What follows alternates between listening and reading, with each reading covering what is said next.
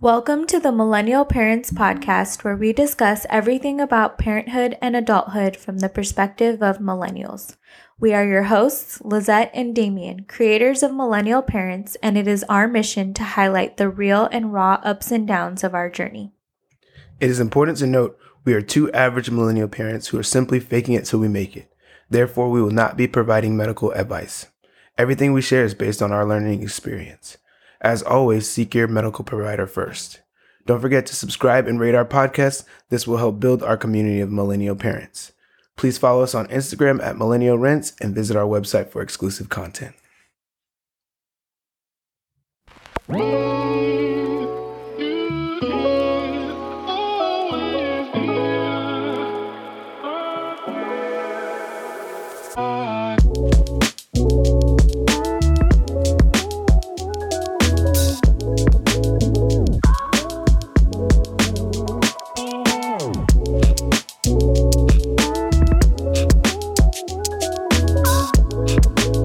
What's up, everybody, and welcome back to the Millennial Rents Podcast. We're steady moving along, and now episode 5 is upon us. Today, we'll be bringing you guys a heavy and loaded conversation about Black fathers, and specifically how we've lost countless due to police brutality in this country. We'll also be reflecting on our feelings on raising our innocent mixed-race baby girl in today's torn society.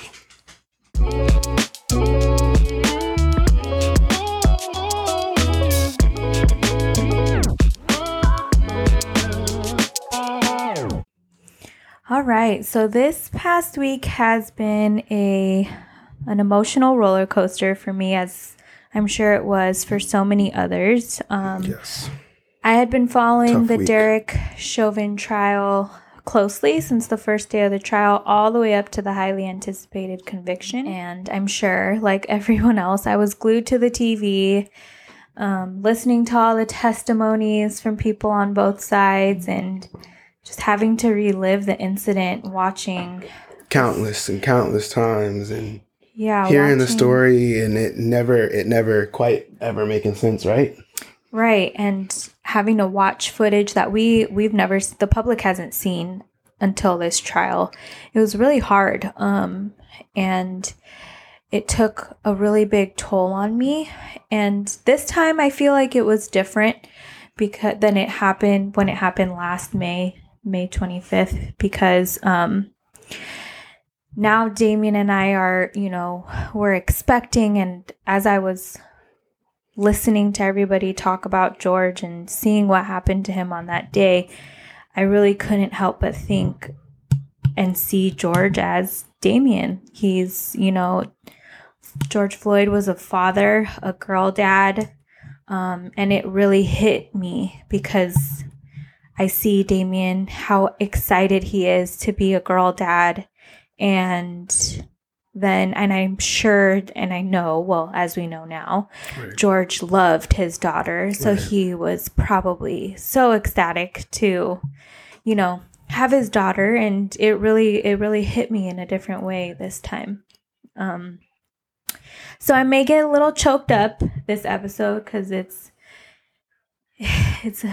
really emotional, but so that led us to I really wanted to do a discussion with Damien with everything that's been happening, and there's so much has happened since this trial that we can't even talk about, but I really think that I wanted to sit down with him to just see how he feels and his perspective on, him preparing to become a father, a Black father, and him just seeing how it makes him feel, seeing all of this happening around him. So I think I hope that this podcast, we can do a good job on this podcast, because it's a very, very, it's a very heavy subject, and I know it's a heated debate, but we don't want to be debating on here. We just want to talk about the raw emotions. Right. This is all about our feelings of it and our opinions and stuff like that. So, don't think we're I don't know, trying to pull too many facts out or go too intense on this. You know what I mean? We wanted to keep it more so emotional than more so pulling all this information and stuff back up and bringing these emotions back out in everybody. You know what I mean? So with that, let's go ahead and jump into this whole thing. Yeah. So as we know, I really wanted to talk about. We're going to talk about a couple of victims, and I know that there's so many out there, but we're specifically going to talk about 3, all of them who were Black fathers, just because it pertains to our podcast. But there's so many victims out there that should be known and should be talked about. But we're going to specifically talk about 3. Most recent, or not most recent, but the most, in the headlines right now is George Floyd again. So we want to focus on who he was as a person. He was a dad, and that's what we really wanted to focus on today. So I'm kind of doing a little Q&A with Damien, just kind of picking his brain and his heart on how he feels. So we all know what happened to Derek Chauvin. We all know that he was convicted on all 3 counts. And while this was really highly anticipated by everybody, it kind of felt different once it was announced. I thought originally that I was going to feel not relieved, but I was going to feel like a huge weight on my heart was lifted, but it didn't feel that way to me. My heart still felt really heavy after hearing this and seeing Derek Chauvin's reaction and just watching people embrace, and like it was hard for me.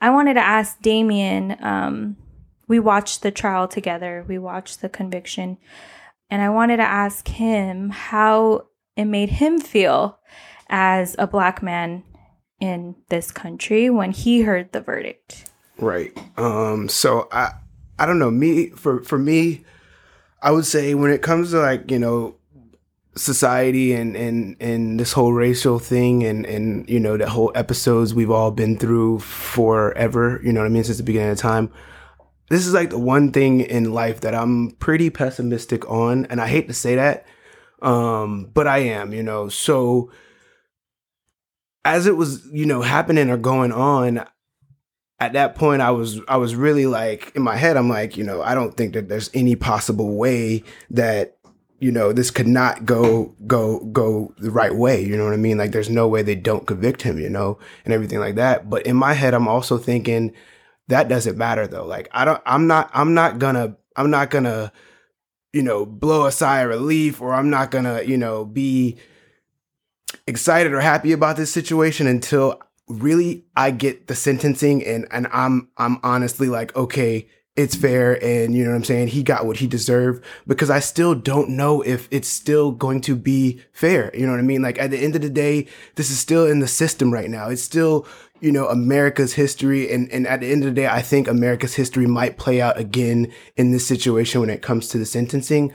So I'm still not feeling comfortable about it. And even that whole day, I never was feeling comfortable about it. And I'm kind of like, I won't feel comfortable about it until the end result has hit me, because I need to know that it's been taken care of. And I don't want to, leave the day on 420 like, we won or something like that. And now, everything is great and everything. And then 2 months from now or whatever, when we get this sentencing, we're all back down to, square one, So I'm scared of the sentencing because I don't want to see that happen. And I don't want to see, all this excitement and good energy and positivity. I don't want to see that get, overshadowed so deeply if something like that happens. That would be a crushing blow, you know what I mean? And I don't know what society would do or what people would do if that were to happen, So that's kind of how I felt about the whole conviction thing. I'm still not satisfied yet, Right. But other than like the actual sentencing part, say it goes well, how do you feel that this decision made by this jury, again, this is the first time in the state of Minnesota's history that a white officer has been charged for killing a Black person, and we know that it's happened countless of times. And part of me was like, okay, this is the first, which is you always need to have a first. But do you think that this is something that leads to further progression and change? Or do you think that this is something, he's gone, he's locked up, it's just going to still be the same as far as police brutality and the way that the system is? I don't think it is going to do much for anybody or anything, just because I think the system is, extremely broken. And I think the system is also extremely stubborn. And I think that the people who are claiming to have lost in the situation are not going to allow it to go that way. You know what I mean? So again, it's probably going to be some kind of systematic racial war, or systematic retaliation, or even blatant. I don't know exactly how it'll go, but I just feel like too many people right now in America want to win instead of wanting to hear out the other side and to actually make like progressive moves to move forward. No one wants to do that. You know what I mean? No one wants to actually like hear the other person out and be like, all right, well, what do we have to do? And for that reason, this has just been a win for one side. You know what I mean? So it's going to keep going back and forth. And I unfortunately don't know how it ends. You know what I mean? Like it's not become, there's not empathy right now. And when there's no empathy, when people can't see that, outside of it being a police officer or something like that, this guy stepped out of the realm of being a police officer and committed a murder. You know what I mean? So at this point, we should not be treating him, and we should not be, backing him and supporting him just because we're, if you're a cop, or just because, I don't know, you don't want your department to look bad, or you don't want this to happen or whatnot.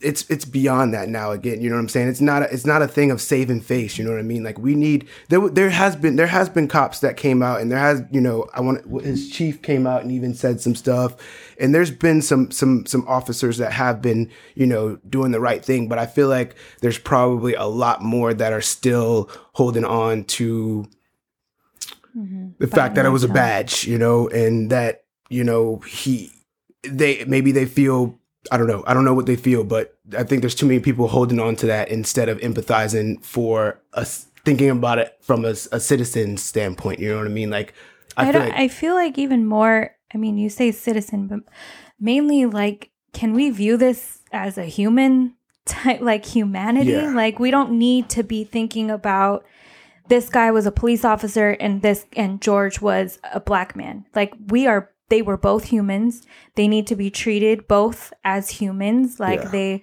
both of their lives mattered. And at this point, what we saw, one of them went down and their life was lost. And we watched it slowly happen. And we watched one of them plead for their life and another just not care. So I think that it's important when we're talking about what happened in the trial.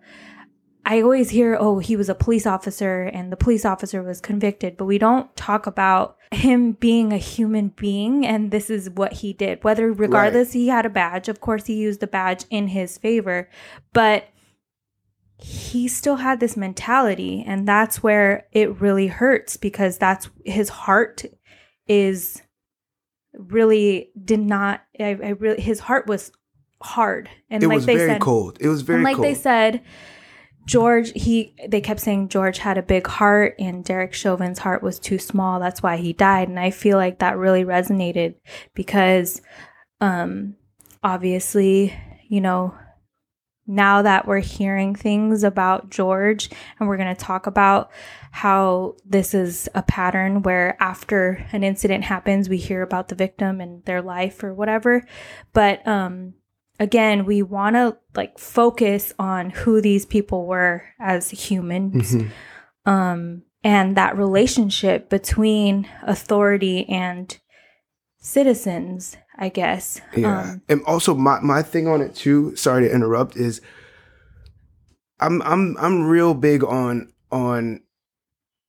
everybody trying to, like, one of my biggest things about all these cases and all these situations that happens is everybody tries to pull everything in every scenario, every bad thing this person did in their life, every anything, everything. They try and pull it all out and just say that this is the reason why it happened to this person. Mm-hmm. And if they would have did something, if they all this. But in these cases, all these times, I just don't understand what pushed it to the point where these people had to be killed or murdered. You know what I mean? Like, mm-hmm. I don't, like, you know what I mean? Like, it's not like these people were like mass murderers or something like that. And like, they were coming out of an apartment or a house and nobody knew if they were strapped with guns or something like that. No, you know what I'm saying? Like, these are blatant scenarios in the streets, you know what I'm saying? Where you're telling me that, like, this person, because they might have had a traffic ticket or something like that or whatever, I don't know what made George Floyd seen as such a horrible threat that he needed to be murdered. And that's my point. You know what I mean? Is these people, even if they are normal people who have made mistakes and done things, you know what I'm saying? At the end of the day, we've all made mistakes and we've all done bad things. You know what I mean? And it doesn't have to be the worst things in the world, but we are all human. We've all made mistakes. So how can people start bringing up their mistakes and saying that is the reason that they deserve to be treated that way? Or, you know what I mean? Like, it hurts me because that is what it becomes. It becomes a battle of, well, what was that person like? What things, what that doesn't matter. You know what I mean? They were wrongfully murdered. You know what I mean? They were wrongfully murdered. Like, why does it matter if he, you know what I mean? Like, he had drugs in his system. Why are you bringing that up? That doesn't mean you had to murder him. How does that make the situation okay? Then it becomes just dragging his name through the dirt, making him look bad because you couldn't restrain yourself in a hostile situation when you're supposed to be the one that is. Yeah. So, I mean, we can go on and on about what we saw, how we felt, and all of that, but I really did want to focus on who he was as a father. So his daughter quickly became in the spotlight. She was only 6 when he died, and now she's 7, I think, Gianna Floyd. So we're going to play a clip of an interview that ABC News did with Gianna Floyd, his daughter, and Gianna's mother, the mother of their daughter. So really quickly, I just want you guys to hear this, and then we'll talk about it once it's done. I want people to know. Kind of miss him. Overnight, George Floyd's 6-year-old daughter, Gianna, talking about her dad. What was your dad like? He played with me. She didn't have to play with nobody else because Daddy was going to play with her all day long. Gianna's mother, Roxy Washington, saying that George loved his daughter. He was always a great dad. I mean, that was his baby. He loved his little girl. Roxy found out about George's death when she got a phone call. She then got on the internet and saw the video. I watched it only for a moment because I was like, I couldn't believe that somebody was doing him like that. I wish I could have been there to help him. How did you explain what happened to your daughter? I didn't. But Gianna knew something was wrong. She's like, I hear them saying my daddy's name. And I told her, she doesn't know what happened. I told her that her dad died because he couldn't breathe. Yeah, so that's really tough to hear. So Damien, what is going through your mind and heart when you hear Gianna talk about her father like this? Yeah, I mean, it's just it's devastating to hear,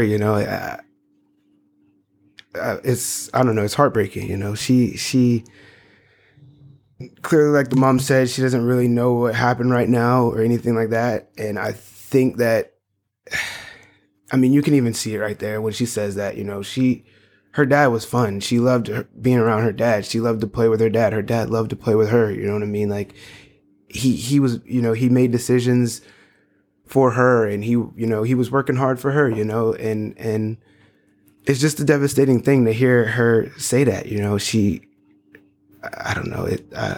Yeah, so we've heard over and over again that George, was bettering his life by moving to Minneapolis to take care of himself and his family. I think he was originally living in Texas, so he made this move. And how hard do you think it was for him as a man to make a move like this, even when it meant he had to sacrifice his time being away from his daughter? I mean, it makes the situation even worse to me. You know what I mean? Like, to me, it sounds like the final month of his life, he didn't even get to play and have those last moments with his daughter because he wasn't quite with her like he could have been, But I will say this, that I don't think it was probably tough because at the same time, he was doing it all for her. He had a purpose, you know what I mean? I feel like, I don't know George Floyd as a person, again, and I don't know where he was at in his life at this point, but I feel like, with him having a little 6-year-old like that, and as passionate as everybody says he was about her, I feel like he was probably on the right track or getting there, or at least I feel like he was putting his best foot forward. You know what I mean? Like, addiction's a tough thing, and it's not something that, you can easily fix, it's a battle sometimes, so I will say that I do think that he was probably putting forth his best effort for Gianna. And it just breaks my heart that in that time, he possibly didn't even get back to her and didn't even, get to become the man he wanted to become for her, Right. So it makes it so much worse to even think about that, Yeah, and hearing her mom say that she never told Gianna what exactly happened, that was really hard to hear. I can't imagine as a mom, if anything were to happen, how you would have to explain that to a child. And she was 6, so it's not like she's in diapers and she doesn't know. Yeah, so you have to explain. You have to figure out how you're gonna have this conversation. I mean, it clearly she's old enough to know, and I'm sure if she had any access to watching what she saw, she would be able to comprehend, and she would be able to. She'd be able to find those videos herself. Her friends at school probably are saying things. So it's really heartbreaking to hear her mom, and then to hear her say that her dad died because he couldn't breathe. It puts it into perspective because, he couldn't breathe, but why couldn't he breathe? Right. And so, again, that just pierced my heart. And then, of course, we all remember him crying out for his mom. Those were pretty much his last words. And the defense kept saying he's this big, tough guy. Like, that was the threat, right? He was huge. And for me, hearing this big, black, 6 foot, whatever, 200, whatever pound guy crying out for his mom really throws all of that out the door. Like, it's like it shows you that we're people too. We have feelings too. We hurt too. We're scared too. And clearly he had fears. He was scared the entire time. Like, and I also want to say this too. I feel like a lot of people are clinging to that thing that happened, that phrase that he said. But to me, just when I heard it, it made me sad and it made me cry, just because everybody clings to it because they think it's like, this black guy who's supposed to be so hard and so big, he's screaming for his mom, but that's not why to me. For me, why it means so much is because if you're in your last moments and you are a black male and you were raised like a lot of black males in America have been with just their mom or just, you know, a female, you know, you didn't have a dad and stuff like that. You know, that's, I don't know. To me, it puts it, I mean, he truly, that's his rock. That's been, you gotta understand, like he, as a black kid, you know, lots of times we feel like the world is against us and the only person that we have to protect us or to, you know, save us or to help us when we're kids is our mom, you know what I mean? And that's why he was doing that. You know, people don't, I don't know if people really understand the significance of that, you know what I mean? So, right. You know, that to me, that's why it really hit me and it really hurt, you know what I mean? That was the moment where he was like, I have nobody, no, you know what I'm saying? Like right now the world is against me like it always has been. And I need that one person that has always been there for me, you know, and she couldn't, you know, she wasn't there for him that time, you know, and it's just a scary thing, you know? Yeah. So I feel like it's just an opening to the humanity of this, you know? He was a lovable guy, and you really didn't have to, it sucks that we had to watch him plead for his life to understand that. But, I'm, you know, hopeful that people, when they hear that they see George as someone who loved his family and would do anything for them and who just had a huge heart. So like I said, it's super emotional and it hurts so many people, so many walks of life. This doesn't just affect, you know, Black people, obviously, but I mean, if you weren't affected by this, that's when it gets kind of scary. It's hard to not be affected by this. But again, that's what I mean about thinking about these people as humans, not about his current state or where he was at, whether he was on drugs or what not, but just thinking about them as a human being that's walking, that's trying to live their own life and go through their life as innocent as possible, you know? So, yeah. But again, like we said, that's just one of the few of the long list of victims that we've been hearing about. And I'm sure there's so much worse cases that'll never even get to the mainstream audience because, you know, it's just kept under, you know, swept under the rug and kept under that rug, you know. So. Right. So, I mean, that leads us to another tragic incident, right? That didn't happen very far from where George Floyd was murdered. And it recently happened. So Daunte Wright, who was another father, he's younger, 20 years old. He had a 2-year-old son. So this also happened in Minnesota, in Minneapolis, not very far from George Floyd. And we had to hear again this. It's we're not going to go into what happened, whether it was a mistake or not, or anything like that. We just want to go into the details of, you know, how he called his mom and right when he was getting pulled over and stuff like that.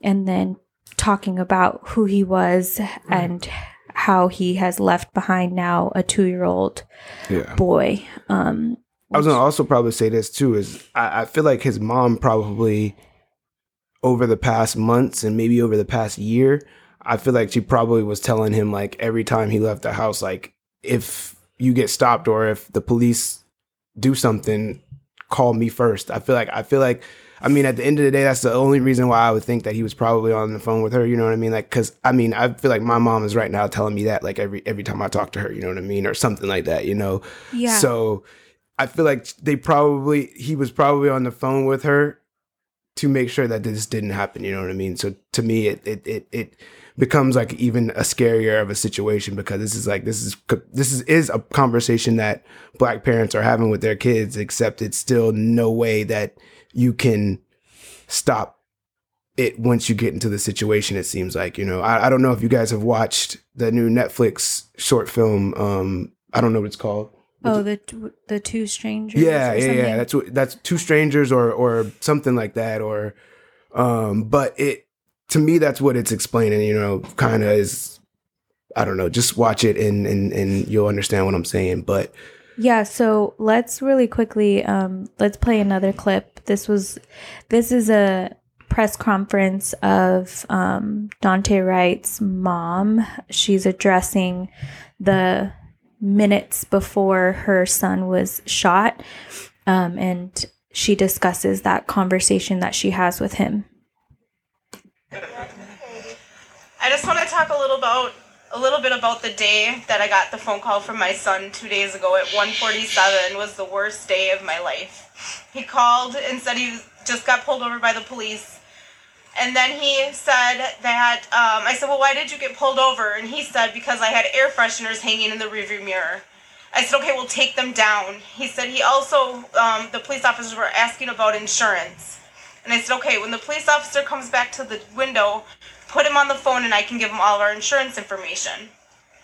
A second goes by and I hear the police officer come back up to the window and ask Daunte to get out of the car. Daunte asked for what? Police officer said, because, you know, I'll explain to you when you get out of the car. He said, am I in trouble? He said, we'll explain all that when you step out of the car. Daunte, and then they asked him to put the phone down. Daunte put the phone down. I heard some scruffling. He got out of the car, and I could hear the police officers and scruffling with him.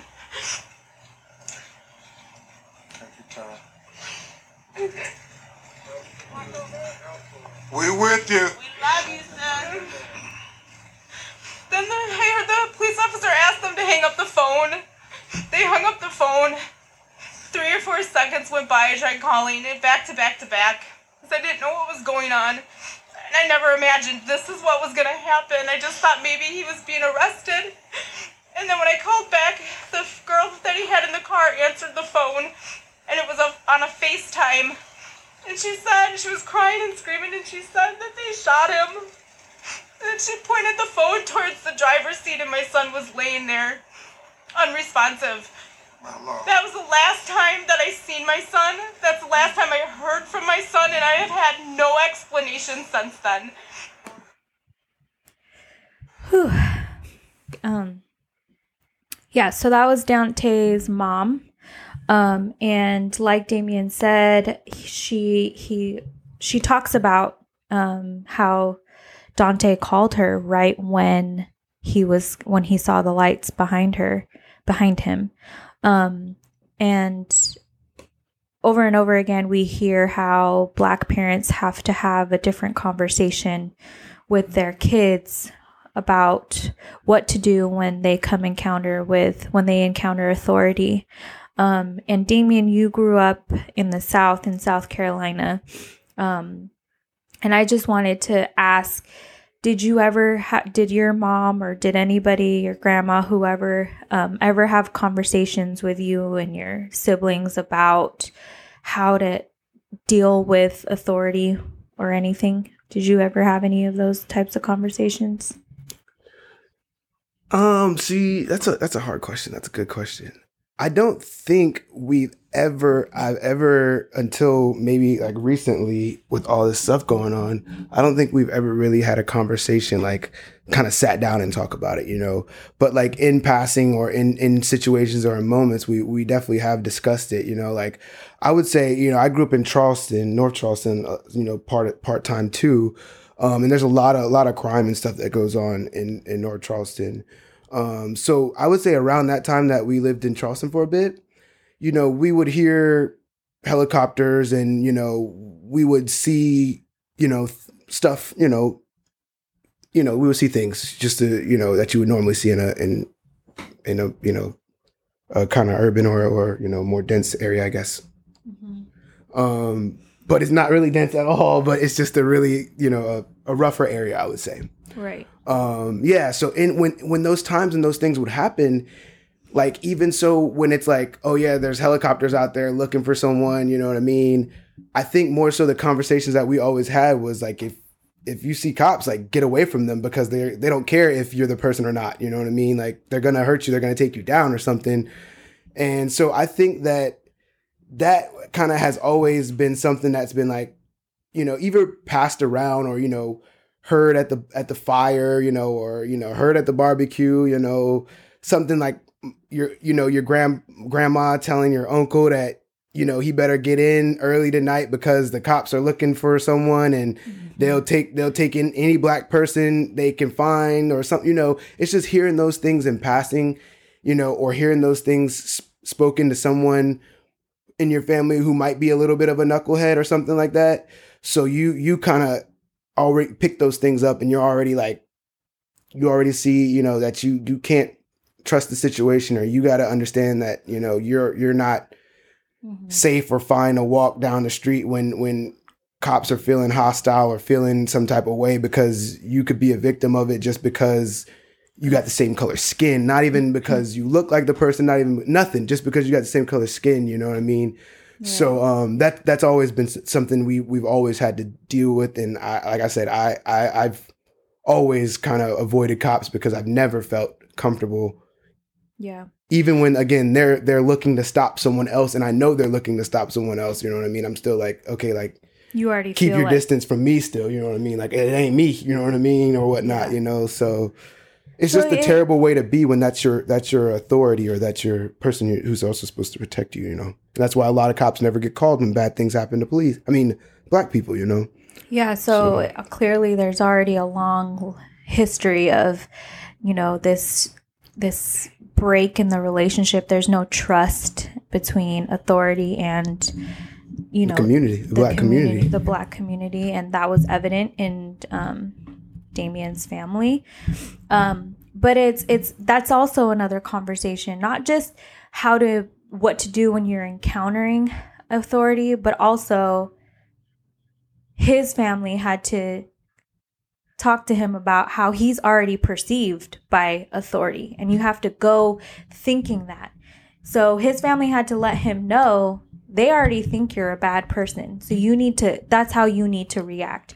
You need to react like you're a victim already, because that's how they treat us, because of our skin, because of the way we look. And that's something that I personally have never had to think about. I've never had to feel like on edge or feel like I would be on watch because I'm walking around black or something. So it just goes to show that even if you've never had, and Damien has never had an encounter with a police before, right? You've never. No, I've never.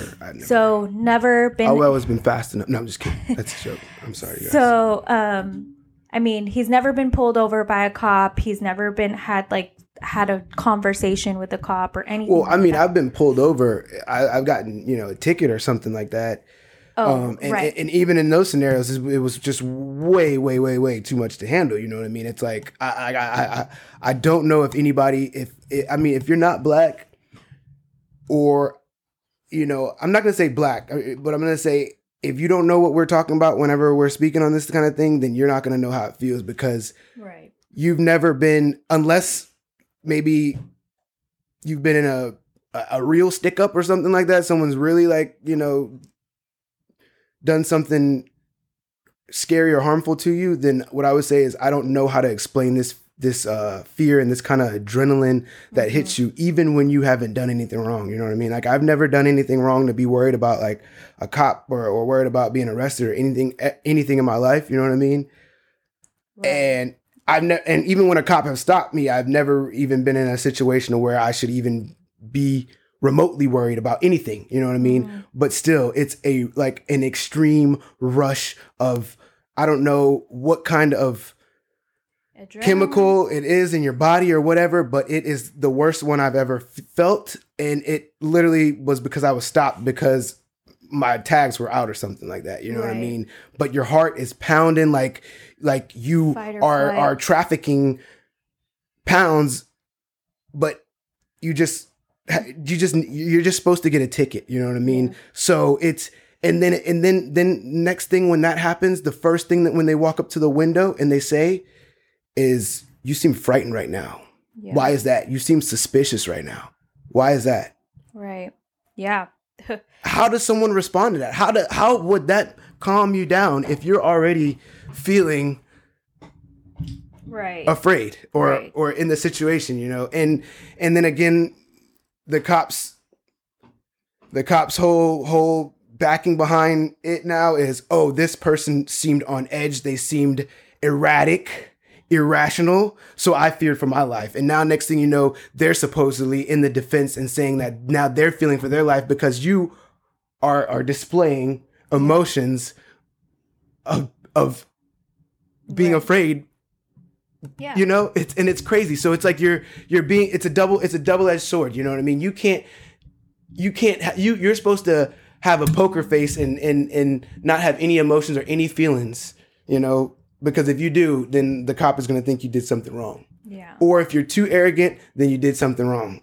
Right. And I feel like it's inevitable to have the reactions, the bodily reactions, and how your body reacts when you're being pulled over is inevitable. I mean, like, clearly Daunte Wright was scared. He was scared for his life. He had ties. We'll learn once we listen to this other clip. He has ties to the George Floyd family. So he knows the encounter, what happens when Black people encounter police. So that already is in his mind. And, again, he was proved right at this point. So, it's a different conversation that you have to have with children coming up, and I feel like now, which is also a sad thing, is that when Damien and them were growing up, I don't think his mom really had to say much about this type of stuff. And now that they're older and they're grown men, she's even more worried now, which is really, really heartbreaking. Because obviously they're on the other side of the country. She's in South Carolina and she constantly is texting us, "Are you guys okay?" Every time something happens, she's already on edge. And as a mother, you can't help but to think that could be my boy, that could be my son. And so that especially just knowing us and knowing the person, you know what I mean? Like you these scenarios are just so wildly out of thin air, you know what I mean? Like I know myself and I know my brother and I know, you know, how we can be if we feel slighted or we feel, Yep. you know, so that's why I say I'm almost to the point where I don't even really leave my house just because I don't, you know, again, the slightest of scenarios, you know what I mean? Like, and that was one thing too, like when all these protests were going on, aside from the whole pandemic thing, I wanted to go out there, but I was so scared for Damien to come with me because I know I'm hurt, but I know that there's a different type. He's hurt, but there's also another type of feeling inside of him that if anything were to happen, it borders like, you know, anger and animosity it's mixing all these emotions in the you know, even that someone says the slightest thing, it flips me on an edge sometimes, you know what I mean? Like sometimes, you know, somebody could say something and they, you know, and I'll be honest, I have a lot of white friends and my white friends, you know, they definitely try and support and try and help as much as possible. But lots of times when white people try and help or, you know, it's just not said the right way, you know.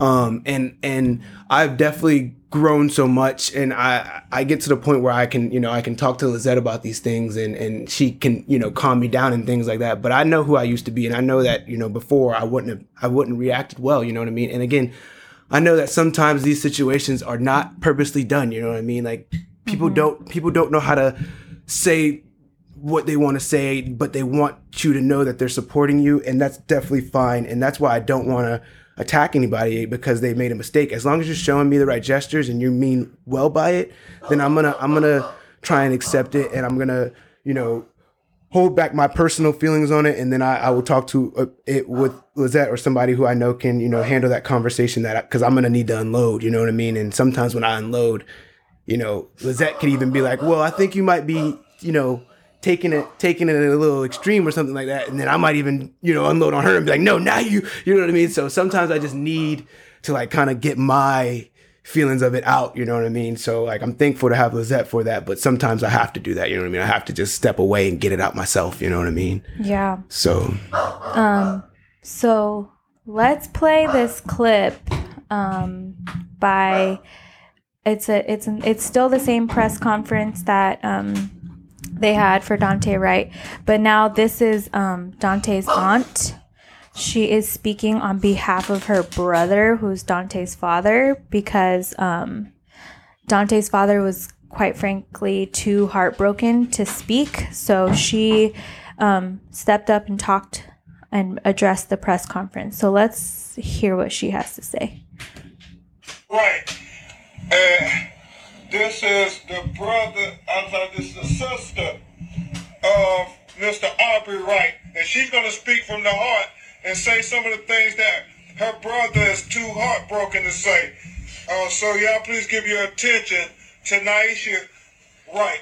Hey, you want to so they can hear you? Say his name! Daunte Wright! Say his name! Daunte Wright! They murdered my nephew! She killed my nephew! Every pistol, every taser, it has a safety on it. She saw that, she had to release that. I watched that video like everybody else watched that video. That woman held that gun out in front of her for a long damn time. A long damn time. Yes, she did. My nephew was 20 years old. 20 years old. I don't care what nobody got to say about him. He was loved. Yes. He was ours. He came from us. My brother and my sister is hurt. Like I said, this is no broken home. This is no broken home. This is 23 years of love. 23. My nephew was 20. Did y'all not see my little great nephew? Did y'all not see that beautiful baby? He is fatherless. Not over a mistake, over murder. That's murder. Murder. Say his name. Daunte Wright. Say his name. Daunte Wright. I wear this shirt. And the craziest thing is to find out today that my family has connections to this man, to this family. His girlfriend was a teacher for my nephew. My Lord. My nephew was a lovable young man. His smile. Oh, Lord, the most beautiful smile. Y'all took that. My nephew's blood is on y'all hands. Tell him, Naisha. I've never seen my brother hurt like this before. Never. To hear my brother and to see my sister's pain. Come on. Hold her accountable. Hold her higher than accountable. You train people on this stuff. You train people on this stuff. 26 years. 26 years. Whew. That was a very powerful video. When I watched that, I could not watch it without tears going down my face. But a little explanation, you guys can't see the video. I'll link the video in the show notes. She is wearing a shirt with George Floyd's picture on it. The shirt that she's referring to is a picture of George Floyd. And she mentions that George Floyd's girlfriend was actually Daunte Wright's teacher. So this family has close ties, and George Floyd's family is actually standing behind her, beside her, as she's giving this press conference. So it's very close, the connection. And we hear her talk about how she's explaining how Daunte Wright didn't come from a broken family. He came from a family of love. We hear her say that she doesn't care about what you guys think about him. None of that matters. He was loved. And my question for Damien is, why do you think that these families have to constantly tell the public how loved, how their victims came from a loving home? What do you think the perception is by the public of Black families in this country? Yeah, I mean, I think it's pretty simple. You know what I mean? I think that, you know, nobody thinks that Black people are living normal lives. You know, they think we're all in war zones and we're all numb to everything that happens to us, or we're all, I don't know. It just shows you that you have to defend yourself every time. It shows you what people think. You know what I mean? Right. So, and I mean, it's crazy how she has to, say that. This is not. He didn't come from a broken home. Right. He came from two parents who have been together for 23 years. And he was loved. And that's something that she has to explain, because, as soon as people see these pictures of these victims and they start to put all these thoughts in their head and about what kind of family this person had or what household they came from and what's their background. Maybe that can explain why he might have been so aggressive when he was pulled over or something. But regardless, these people, once again, are humans. And to have to announce to the public that, this is not a kid or an adult. Sorry, he was an adult who, was dysfunctional. He came from a dysfunctional family and blah, blah. Not that all of that matters, but she still had to point that out. And that is sad to me. I think it's also sad too, because it in a way, and I'm not saying she did this on purpose or anything like that, but in a way she felt like she had to make it like her, and I don't mean this in a bad way at all, like her story meant more or something than someone else, like maybe a George Floyd or somebody else who was in a scenario where they had maybe some mistakes and things that, has been holding them back in life. But at the same time, maybe George Floyd did come from a broken background and stuff like that too, but that stuff does not matter. You know what I mean? And I'm not saying she's taking away from George Floyd or anything like that, but at the same time, to me, it's just so much more why we all need to start understanding that these people in these scenarios are all humans. You know what I mean? Like, yeah, I get it. You know what I'm saying? Like, George Floyd wasn't perfect. You know what I mean? Mm-hmm. Daunte wasn't perfect. Daunte did come from a good family and everything like that, but that's still not going to save us in these scenarios. You know what I mean? Like, right. There's nothing that makes you a more competent Black person or a stand-up Black guy or nothing like that will save you in these situations. You know what I mean? So, it's a scenario to where it sucks because, again, she has to go on TV and she has to explain that for America. And then at the same time, that's being projected out there again to America. You know what I'm saying? That this scenario was different than the other scenarios or something. You know what I mean? Right. And again, it's not different. It's all still the same thing. Even if he came from a bad home or he came from a broken home, if you don't deserve that, then you don't deserve that. You know, it's that simple. But it does hurt that all these cases, that's what you have to do. You know what I mean? Especially in a situation where someone like Daunte, who's so young, and I know that in this scenario, I think someone said that, you know, maybe he had I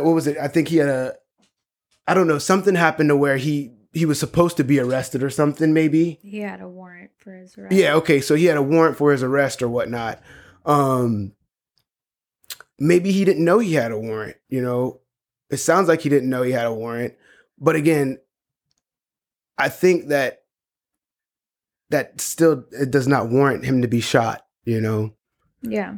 And back to the point where she was, you know, having to address this to the public, it just goes to prove that people of color are constantly trying to prove to society that they are not a threat. That we, just because they're marginalized or they're in, you know, they live in different neighborhoods, does not mean that their lives are a threat. If anything, these are the people that we should be helping. These broken people are the ones that we should be helping. And they're the ones who are crying out for help. And we need to understand them better. Their way of crying for help and coping is different because of their background. And quite frankly, I feel like we as humans don't take the time to really understand each other on a level where, you know, we can see past whatever is going on. But it's these people who need help, who need the healing. And it just breaks my heart that if he were to get pulled over, I just am waiting for an officer to take someone under their wings or something. Like, as a teacher, that's like one of the things that I looked forward to the most, is having a kid come to me with all their burden and like me being able to help console them. Like, imagine if a cop pulled someone over and this kid was on the phone with his mother genuinely, and the cop just, you know, said, "Hey man, let's have this conversation. I'm here to help you. You're not in trouble. Let's talk things through." If they can build something like that, a community, a relationship like that, regardless, you know, if it's a white cop, black cop, whatever, if that could be what the relationship is between cops and the civilians, I feel like we would be in such a better place. And I'm just waiting to hear a story about that. And I'm sure it goes on, but these are the people who are seeking that mentorship, or who are seeking, you know, somebody to just feel for them and hear them out and understand their background. And so it just goes to show that, you know, there's constantly trying to prove your position in society.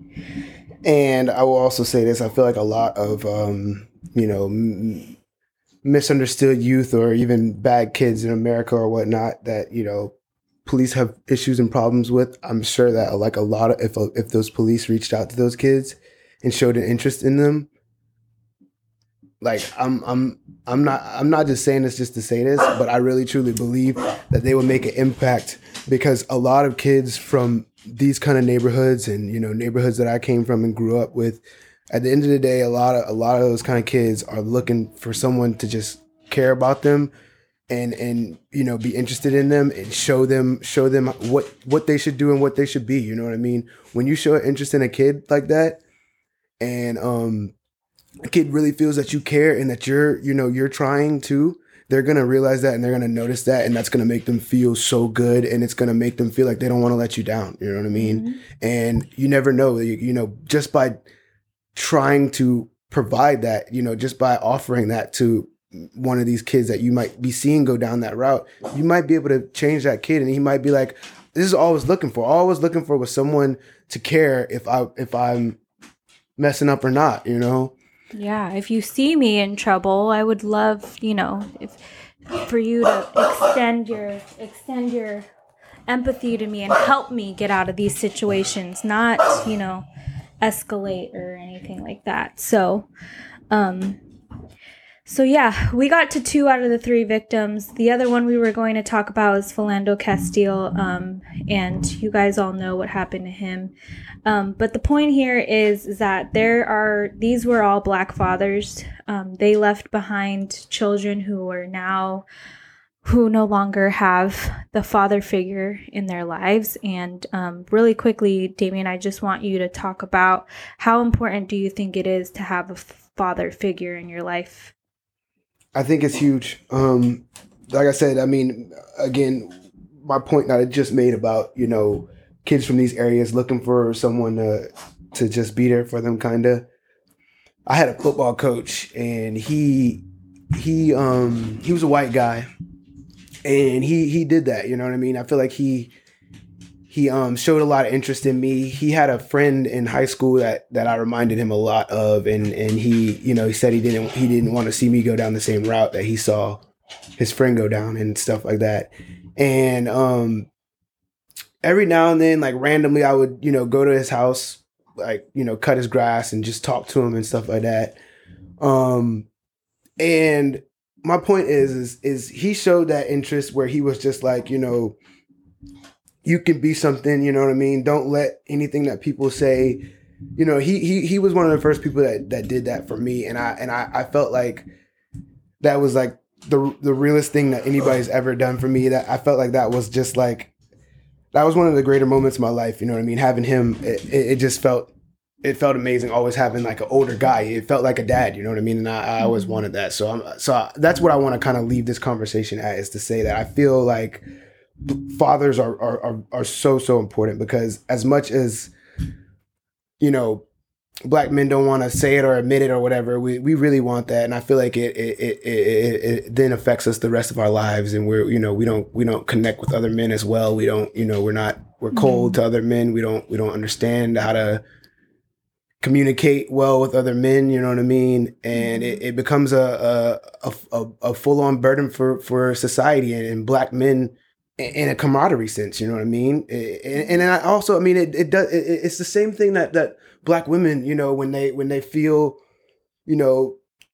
so strong and they have to, defend themselves against other Black women, you know what I mean? It's like, we shouldn't be like that, you know what I mean? And I'm not quite as sure what causes it for Black women or whatnot, but for Black men, I definitely think it's the fact that we never have a male figure to have those moments where, somebody's got to lose and it's going to be you, you know what I mean? And you got to figure out how to cope with it, or, you know what I mean? Right. Or, you just don't even have those moments where your dad explains to you how to cope with those things, or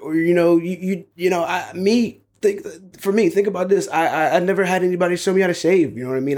To this day, I struggle with how I'm going to keep my area clean when I shave and stuff like that. It's little stuff like that people don't realize, that, tying a tie, you know what I mean? Like I there's times I had to go to school with my tie untied, and I had to have my teacher, a male teacher, tie it for me. And while all my classmates had their ties tied because they had a dad or what, not to help them, you know what I mean? So right. It's little things that people don't realize how they affect you on a day-to-day basis, and how it really crushes us, even though we don't say it. We do show it, because then it makes us more angry sometimes. And you do see it, but you don't know why, you know what I mean? Right. It even goes back to the time, the free throw shooting contest I talked about, you know what I mean? Like that kind of thing, you don't realize it, but it embarrasses us, and it makes us feel,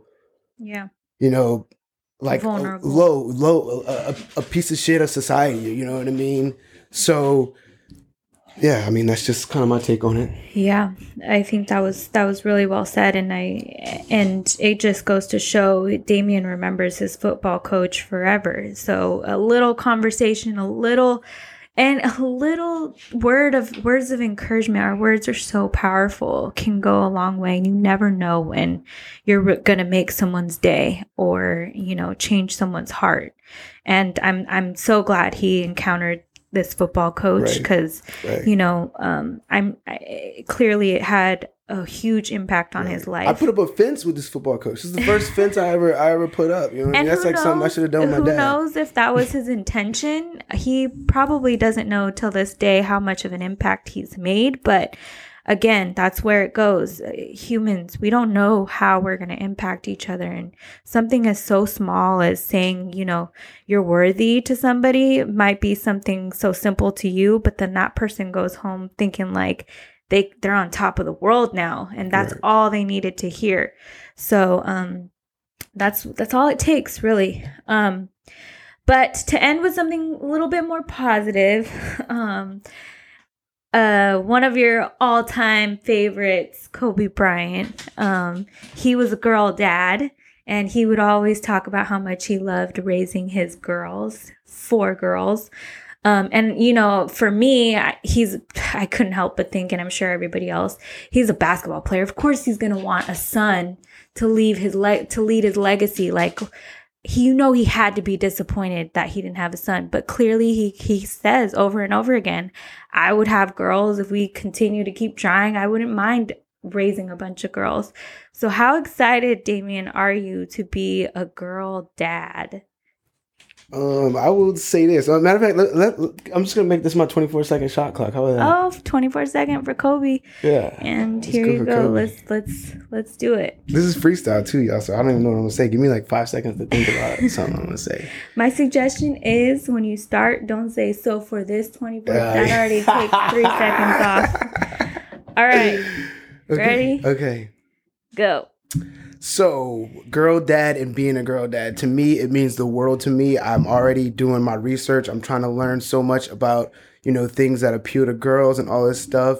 But at the same time, I'm really just trying to feel out how to be sensitive and how to teach her how to communicate, because I really want that more than anything. I want to communicate, and I want her to tell me her feelings, understand her feelings, talk these things out. I think that just, it's going to help her so much when she's an adult. So that's mainly what it's about for me.